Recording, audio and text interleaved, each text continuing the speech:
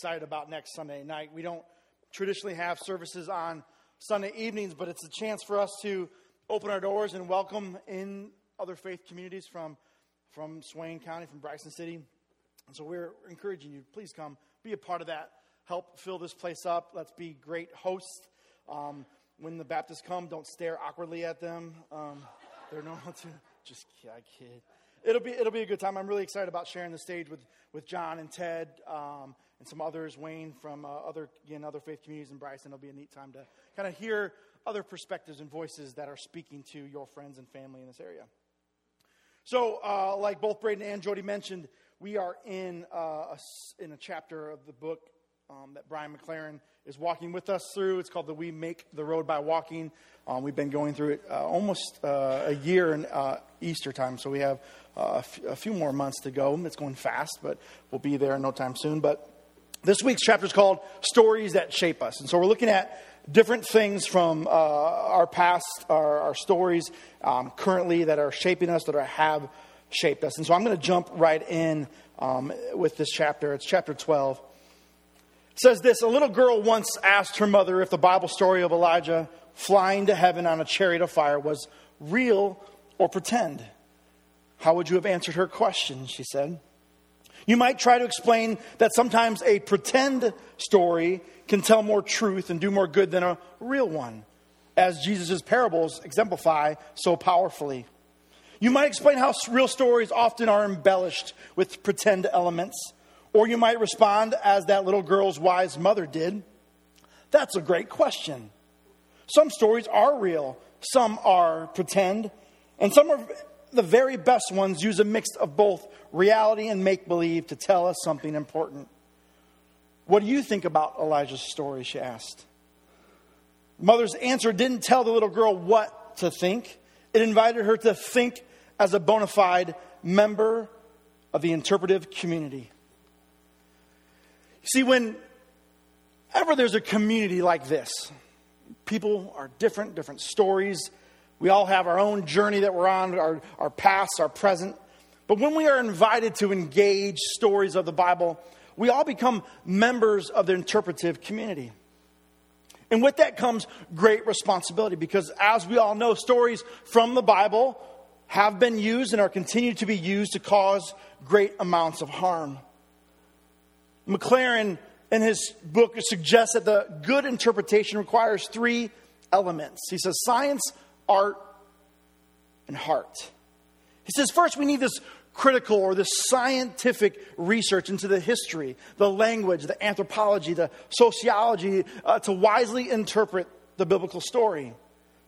Second, because the Bible is a literary collection, we need the artist's eyes and ears to wisely draw meaning from the ancient stories. And finally, required at every step is for you and I to be led by a humble and teachable heart that listens for the voice of the Spirit. And so as a first step in wisely interpreting Bible stories with science, art, and heart, we need to put each of those stories in its intended historical context. And so looking back at some of the stories that we've been reading over the last few weeks, like the story of Abraham and Sarah, we know historically that takes place somewhere roughly between 2000 and 1700 BC. And then Moses and the exodus of slavery in 1400 BC. And then the conquest of the Canaanites in 1300 BC. And after that, the people of God, they had formed these loose confederacy under a series of leaders who are somewhat misleadingly, it says, called judges in the Bible. Tribal leaders or even warlords might be a more accurate name, McLaren said. That those were violent times, and some of those stories from those times were horrific.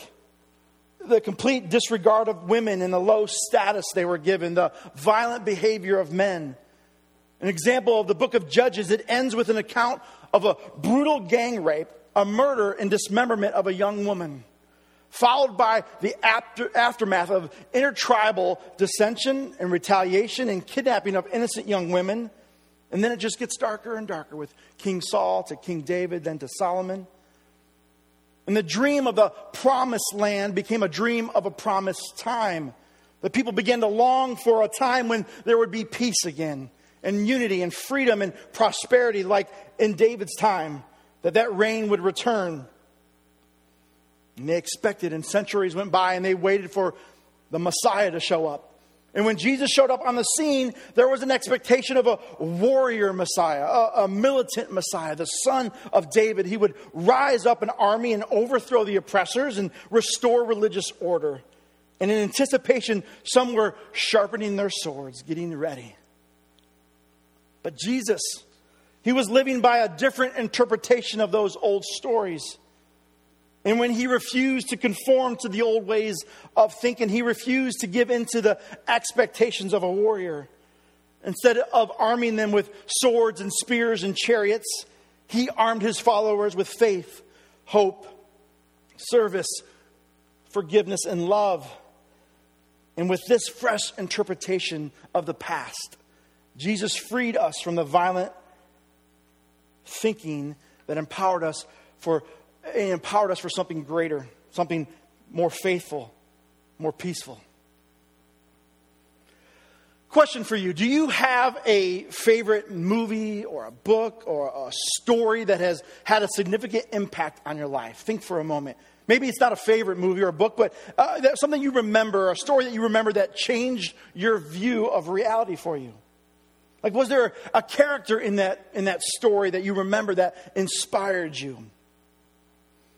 It's getting cold and I love it. It's supposed to snow tonight in Michigan. But this time of year is my favorite. It's also my favorite genre of movies, right? See, I love Christmas movies. Like, no lie, we've watched The Elf twice this week already, right? And I believe Jim Carrey's Grinch showed up at one time. So, pretty excited. Like, Santa's coming. I know him, right? It's an exciting time. But as a kid, I watched Christmas Vacation, and I was inspired with Clark Griswold. I wanted to be that dad. And it's weird because it was the complete opposite of the story that I had grown up around the holidays. I wanted something different. I wanted to be Clark Griswold. I wanted to have all the family over and spend all the money and take my family in the middle of nowhere to cut down a tree and forget a saw and have to dig it out. I mean, those are the things that I wanted.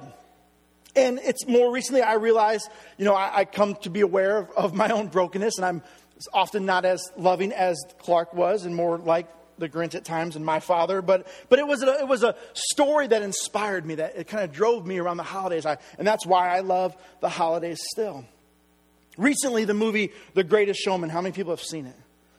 Again, I talked about this before, that for me, that this is a story that inspires me. It inspires me for this church. If you haven't watched it, I recommend you seeing it as soon as possible. But you and I were shaped by stories like this, and that is a story that I want us to be shaped by. This Friday, I took my two oldest to see Bohemian Rhapsody. Has anyone seen that yet? Another amazing movie. See, I didn't know a lot about Queen or Freddie Mercury. I knew it was a movie coming out I wanted to see. And I know it's just a movie. But still, it was great to see the story that had shaped those guys and that band. It gave it context. It gave it historical background. And maybe it wasn't 100% historically accurate, but it was pretty close. But you get to see into that story of one of the greatest bands ever. But I also remember as a kid that there were a few movies I remember that had a certain significant negative impact on me. It was almost a conspiracy that Hollywood and the government had gotten together, and they wanted to communicate a message and paint a picture for us about a certain country. And they would tell a story that would shape us in that way, the way that we looked at the outside world, the way that we looked at other countries, and specifically the Soviet Union. The year was 1984, a small town in Colorado, a normal day of school, when all of a sudden paratroopers started to land outside the school window. And immediately Emilio Estevez and Patrick Swayze took over. Anybody remember that movie? What's it called? Red Dawn, 1984. It was about a group of kids in a small town, right? Invaded by Russians. And on their own, with some small rifles and a few sandwiches, they took down the whole communist force, right? And that was a movie, I'm not going to lie. But that movie gave me the idea that Russians were bad and the USA was good, right? And if they ever parachuted into my hometown, well, my guys, we were going to fight back, right? And then 1985, another invasion. This time it was in the ring. And the champion Apollo Creed took on Ivan Drago, right? You remember that? What movie is that? Rocky IV, right? And then Stallone, Rocky heads over to Russia to fight Ivan Drago. And we find out Ivan was a cheater anyways, and we still beat the Russians. And then 1986, Maverick and Goose and Iceman, they fought on the Russians too, right? What movie is that?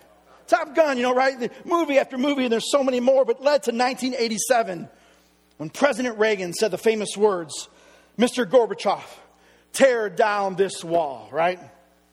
Back when presidents were into tearing down walls instead of building them. Excuse me, let me get a drink here. All right. Wait, these stories, though, combined with the real Cold War stuff that I understood as an adolescent, really shaped how I viewed the then Soviet Union, Russians, or any country that wasn't the United States. And I could imagine that the same is for you, that news and stories and headlines and propaganda shaped you and what you thought about foreign countries, people from other religions, people of other colors. War, stories of war, movies, books, 9/11, Desert Storm, war in Iraq and Afghanistan, ISIS, extreme radical Islam, I'm not that old, but yes, Vietnam. Violence and the stories of violence have shaped us as a culture. And it has spilled over into our faith. It has created this us versus them mentality. And it was no different for the people in the Bible. Theologian Greg Boyd says that the practices of that culture, the violence, crept into the Bible. The stories of tribalism and kings and conquests were the stories that shaped the people of God and the writers of the Hebrew Scripture, often referred to as the Old Testament. In his book, What is the Bible?, Rob Bell says this: in the ancient Near East, your tribe was your family, your bloodline, your home, your identity. Your tribe was everything, and everyone belonged to a tribe. You worked for the well-being of your tribe, as did everyone else in the tribe. You accumulated possessions and fought battles and made alliances, and all in the name of tribal preservation. And if you did something unacceptable, something shameful, it reflected poorly on your tribe. You see, all tribes had god and goddesses, forces that they followed and worshiped, who they believed protected them and guided them. And so when you went into battle against another tribe, usually for land or to access resources or wealth, you were doing battle with them, but at the same time, your God was confronting their God. If you remember the story of David and Goliath. And when you won, you wiped them out and took all their stuff. Why? Because what if you had left some of the men alive and later they banded together? Or maybe the son of the king you killed became their leader and they came to get their revenge. You couldn't risk that. Or maybe you killed the men and you took the women for yourselves and the donkeys and whatever else you wanted, because those were called the spoils of war. There were rules about how it worked because tribes have been doing this for a long, long time. And so when you read those Old Testament stories about so-and-so accumulating many fighting men and certain numbers of swords and horses and camels, or making alliances with King so-and-so, this wasn't a hobby. This was life or death. Kill or be killed. And no matter how many battles you fought and won, you were always one battle away from the enemy crushing you and wiping out your entire tribe. And today, the culture wars, the us versus them tribalism hasn't changed much. Even in the church, the story of violence in culture has crept in and has shaped us. It has shaped our image of God. And so today, I want to ask the question, how can we live as followers of Christ in a world of violence and war? Violence both physical, but also violence as generalized ugliness all around us. Violence in words and actions, from the political rhetoric to the tinderbox of emotion so often exploding on social media, or dinner conversations, the office, the coffee house. To answer that, we have to look at how Jesus lived. Did Jesus himself support some level of violence? Does the New Testament give perhaps a loophole to violence in the name of God? Because there are Christians, and given this political climate, some are very vocal about this, who believe that either individuals or the state can wage war with the blessing of Christianity. A very famous evangelical pastor, preacher Mark Driscoll, said this. He said, Jesus is a prize fighter with a tattoo down his leg and a sword in his hand and the commitment to make someone bleed. That is a guy I can worship. I cannot worship the hippie diaper halo Christ because I cannot worship a guy I can beat up. What a tragedy. We are a violent people. We love violence. And when God created us in his image, we returned the favor and we created Jesus in our own image. I want to show you an example of this from an evangelical upbringing of mine and possibly yours too. But it's a story in the New Testament that modern evangelicals have used to defend the need for violence. It's an example of a story that has shaped our view of Jesus and perhaps justified violence, maybe righteous violence. But I've asked 4 friends and they volunteered. They're gonna each read. It's a story that's found in all 4 Gospels, and I want them to each read it. It's just 2 verses per story, and then I'm going to talk about it. So, Jody, if you'd start. This is Matthew 21, verse 12. Then Jesus went into the temple and threw out all those who were selling and buying there. He pushed over the tables used for currency exchange and the chairs of those who sold doves. He said to them, "It is written, my house will be called a house of prayer, but you've made it a hideout of crooks." Mark chapter 11, 15 through 18. They came into Jerusalem. After entering the temple, he threw out those who were selling and buying there. He pushed over the tables used for currency exchange and the chairs of those who sold doves. He didn't allow anyone to carry anything through the temple.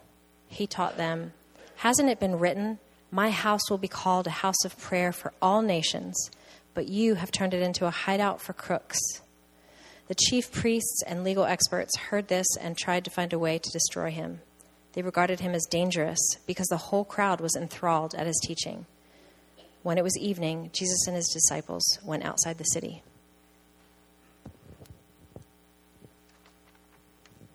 Luke 19:45 through 48. When Jesus entered the temple, he threw out those who were selling things there. He said to them, "It's written, my house will be a house of prayer, but you have made it a hideout for crooks." Jesus was teaching daily in the temple. The chief priests, the legal experts, and the foremost leaders among the people were seeking to kill him. However, they couldn't find a way to do it because all the people were enthralled with what they had heard. It's the Gospel of John, chapter 2, verses 13 through 17. It was nearly time for the Jewish Passover, and Jesus went up to Jerusalem. He found in the temple those who were selling cattle, sheep, and doves, as well as those involved in exchanging currency sitting there. He made a whip from ropes and chased them all out of the temple, including the cattle and the sheep. He scattered the coins and overturned the tables of those who exchanged currency. He said to the dove sellers, "Get these things out of here. Don't make my Father's house a place of business." His disciples remembered that it is written, "Passion for your house consumes me." Thank you, guys. Matthew, Mark, and Luke, written roughly the same time, about 40 to 60 AD. John's Gospel almost 40 years later. The first 3 tell a very similar story, but if you picked it up on the last one, there was something just a bit different that John included. It's clear from the basic plot that Matthew, Mark, and Luke that Jesus organizes the poor and the disenfranchised in Galilee. And then he heads towards Jerusalem on a walking campaign of nonviolence. He enters the city riding a donkey in a peace march. He cases the temple, and the next day engages in a peaceful civil disobedience by turning over tables of the money changers and preventing people from coming and going. After denouncing this den of robbers, Jesus teaches the good news of love, compassion, and justice. But note in the synoptic Gospels, Matthew, Mark and Luke, there is no mention of a whip, no talk of violence, no notice of the animals. The whole event probably lasted a mere 5 minutes, but the crowds might have stayed for hours to listen to the teacher. As anyone who has engaged in nonviolent civil disobedience knows, this was a classic symbolic direct action, and it needed to be done. The Jerusalem temple, built by Herod at the beginning of the century, was held up as the one and only place where God dwelt. We have nothing quite like it today. It combined worship and commerce and local government, execution site and imperial control. This would be like Washington, D.C., containing a building with the Pentagon, the Capitol, the White House, the Wall Street, the World Bank, Citibank, Goldman Sachs, Walmart, the National Cathedral, and the Shrine of the Immaculate Conception, all rolled into one, God's home. And the faithful were told to pay God a visit each year. And so every Passover, they made the long trek to Jerusalem and paid a hefty fee to enter God's sanctuary. The population tripled to over 180,000 people. Over 18,000 lambs would be purchased for slaughtered for the holy sacrifice in the temple. And a heavy tax was charged for all of this commerce. In effect, the temple had a national bank. It offered loans. It kept track of debts and charged money for unclean sinners so they could pay with holy temple money. Another fee would be added for the money changing. Women, poor people, and other outcasts had to purchase expensive doves so they would be purified and then able to offer worship. The various fees robbed the poor and did so in God's name under the greedy eye of the Roman Empire. Anyone who cared about justice or read the prophets would be outraged by such institutionalized injustice. It is only natural that Jesus took action to protest this big corporate imperial religious ripoff. As others have noted, Jesus did not merely want to lower prices for the poor. He did not seek to reform the temple. Through this symbolic action, he called for an end to the entire temple system. With this action, he announced that God was present within every person. Present whenever 2 or 3 are gathered to pray in his name. Present in the hungry, in the sick, in the imprisoned. Present in the breaking of the bread and the passing of the cup. Present in spirit and in truth. Of course, this action and those teachings threatened and outraged the religious authorities. Their economic and political privilege would end if Christ's teachings were adopted, and so they had to kill him. But in the church and elsewhere, the question inevitably comes up. Yes, but didn't Jesus chase people out of the temple with a whip? Isn't that violent? Some of you remember El Greco's unhelpful painting of the cleansing of the temple of Jesus. A couple more are going to flip through there. They depict Jesus with a raised arm, grasping a 20-foot-long whip, ready to strike a group of people, including terrified women.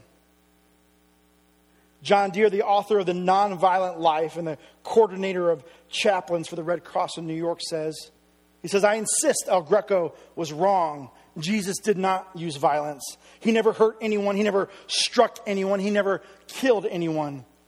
But he did not tolerate injustice, greed, hypocrisy, or untruth.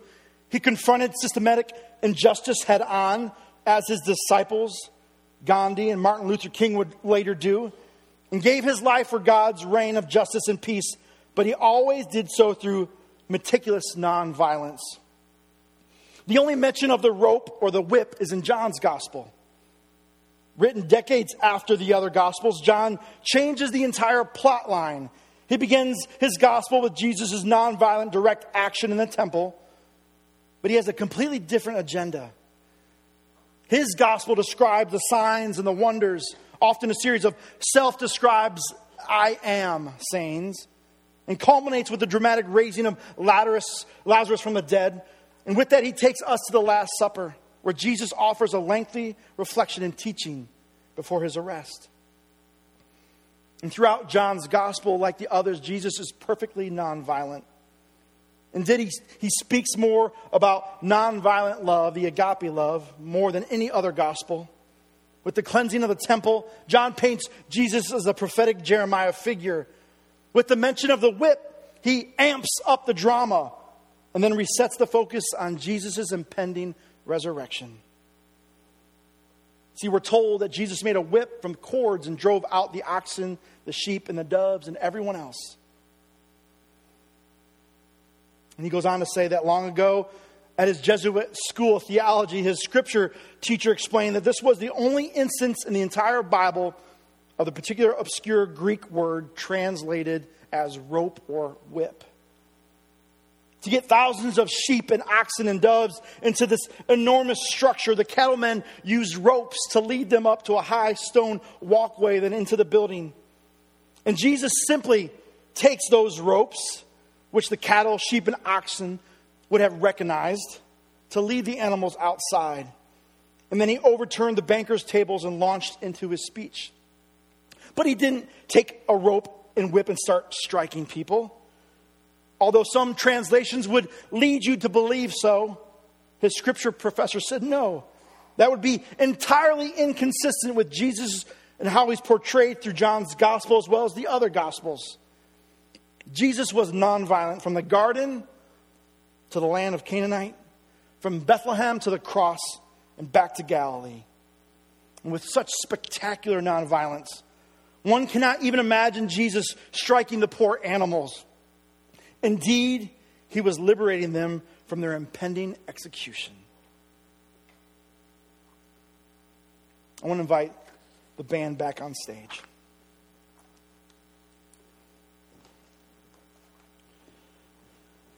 I'm going to read a passage from Matthew chapter 5. This is Jesus, shaped by the stories of the Old Testament himself, began to communicate a better message, a better story, a story that his followers were to be shaped by. Matthew 5, verse 38, Jesus says, "You've heard it said, you are shaped by this story, that an eye for an eye and a tooth for a tooth. But I say to you that you must not oppose those who want to hurt you. If people slap you on your right cheek, you must turn the left cheek to them as well. When they wish to haul you to court and take your shirt, give them your coat too. And when they force you to go 1 mile, which was the law, you had to carry the soldier's gear for a mile if you were under their oppression. He says, go with them too. If your job is to make cakes for people, and someone comes to you and wants a cake that you don't maybe agree with them, Jesus says to make them 2 cakes. Give to those who ask, and don't refuse those who wish to borrow from you. That is the law of love. You've heard it said that it was said, you must love your neighbor and hate your enemy. But I say to you, love your enemy and pray for those who harass you, so that you will be acting as children of the Father who is in heaven. He makes the sun rise on both the evil and the good, and sends rain on both the righteous and unrighteous. If you love only those who love you, what reward do you have? Don't even the tax collectors do that? And if you greet only your brothers and sisters, what more are you doing? Don't even the Gentiles do that? Therefore, just as your heavenly Father is complete in showing love to everyone, so also must you be complete. The headline read this week, 12 dead in a nightclub in California. Worst mass shooting in the United States in 12 days. Let that sink in. The worst mass shooting in 12 days. These are the stories that are shaping us and shaping our kids. And we've been shaped by it for so long that we would rather design bulletproof backpacks instead of doing something about the access to guns. We love violence. We have to let ourselves be shaped by a different story. We have to tell better stories for our grandkids. The ancient people of God were shaped by story. They were shaped by the story of God rescuing them from slavery. They were shaped by the story of God when they were wandering through the wilderness. They were shaped by the story of God when they entered into the promised land. And they were also shaped by the story of violence and tribalism. The stories of our past and our present, they shape, our stories of our past shape our present. The stories of our present shape our future. And the stories that we live under is the story that we'll live out. You, me, them, we all belong to a beloved Creator. We belong to a God who will do whatever it takes to restore that creation. But we have to realize that it's our job to tell that story. To lay down our weapons, to choose nonviolence, and to follow Jesus. I want you to listen to this song, perhaps make it a prayer, and then I'll come back and close us.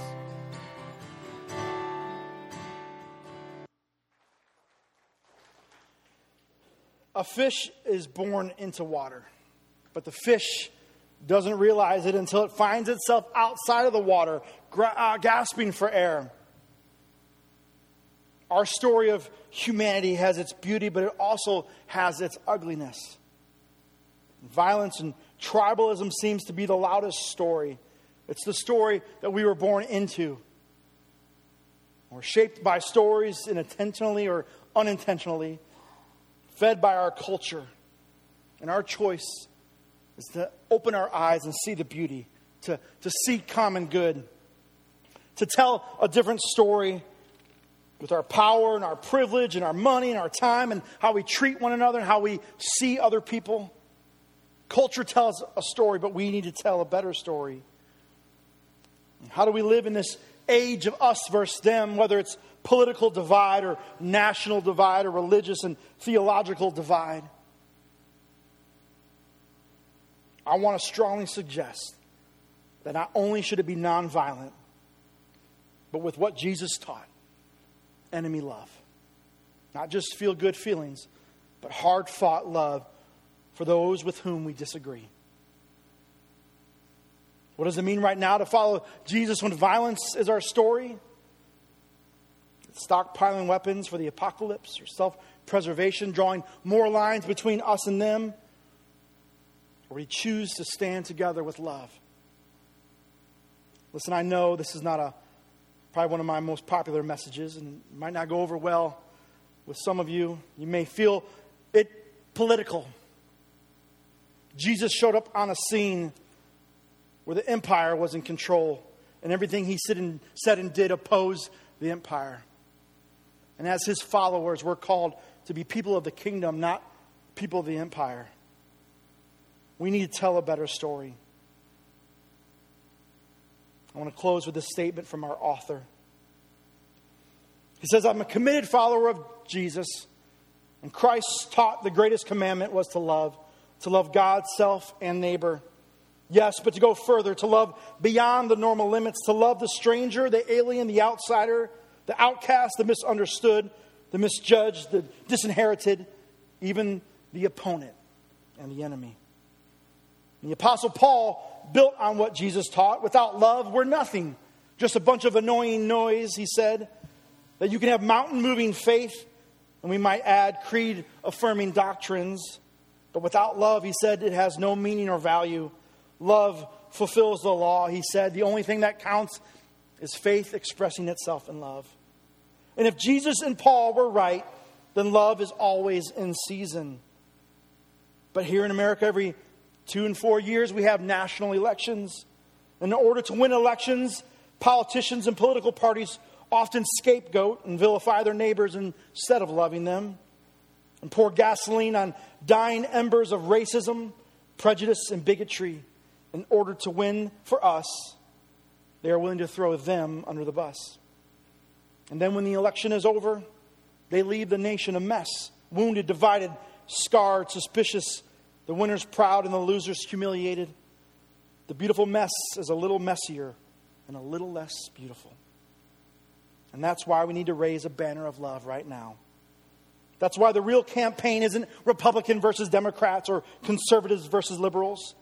The real campaign is the campaign of love versus hate, prejudice, indifference, and fear. This campaign has been uglier than most.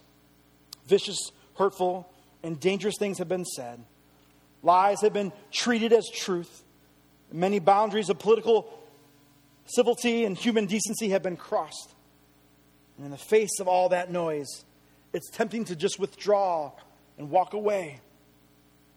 But the great Lutheran theologian Dietrich Bonhoeffer said, "Silence in the face of evil is itself evil. Not to speak is to speak." Dr. King said, our lives begin to end the day we become silent about things that matter. If we refuse to remain silent, we face another temptation to mirror the ugliness and division with ugliness and division. And Shane Claiborne says that if you fight fire with fire, you just get a bigger fire. Or a wise Jewish sage put it this way: a soft answer turns away wrath. And so we need to respond to evil not with silence and not with more evil, but with greater good. We need to respond to fear and despair not with more fear and despair, but with confidence and hope. And we need to respond to hate not with more hate, but with love. Only love can heal what's broken, whether in our families, our friendships, our neighborhoods, nations. Only love never fails. So he says, I hope you'll join me to stand with love. Love for those who are not like us. And love for those who are. Love for people we agree with and those that we disagree with. Love for the winners and losers, the insiders and outsiders, the majority and the minority, the privileged and the excluded, the powerful and powerless. God loves everyone, no exceptions. He says, so join me in the mission to stand with love.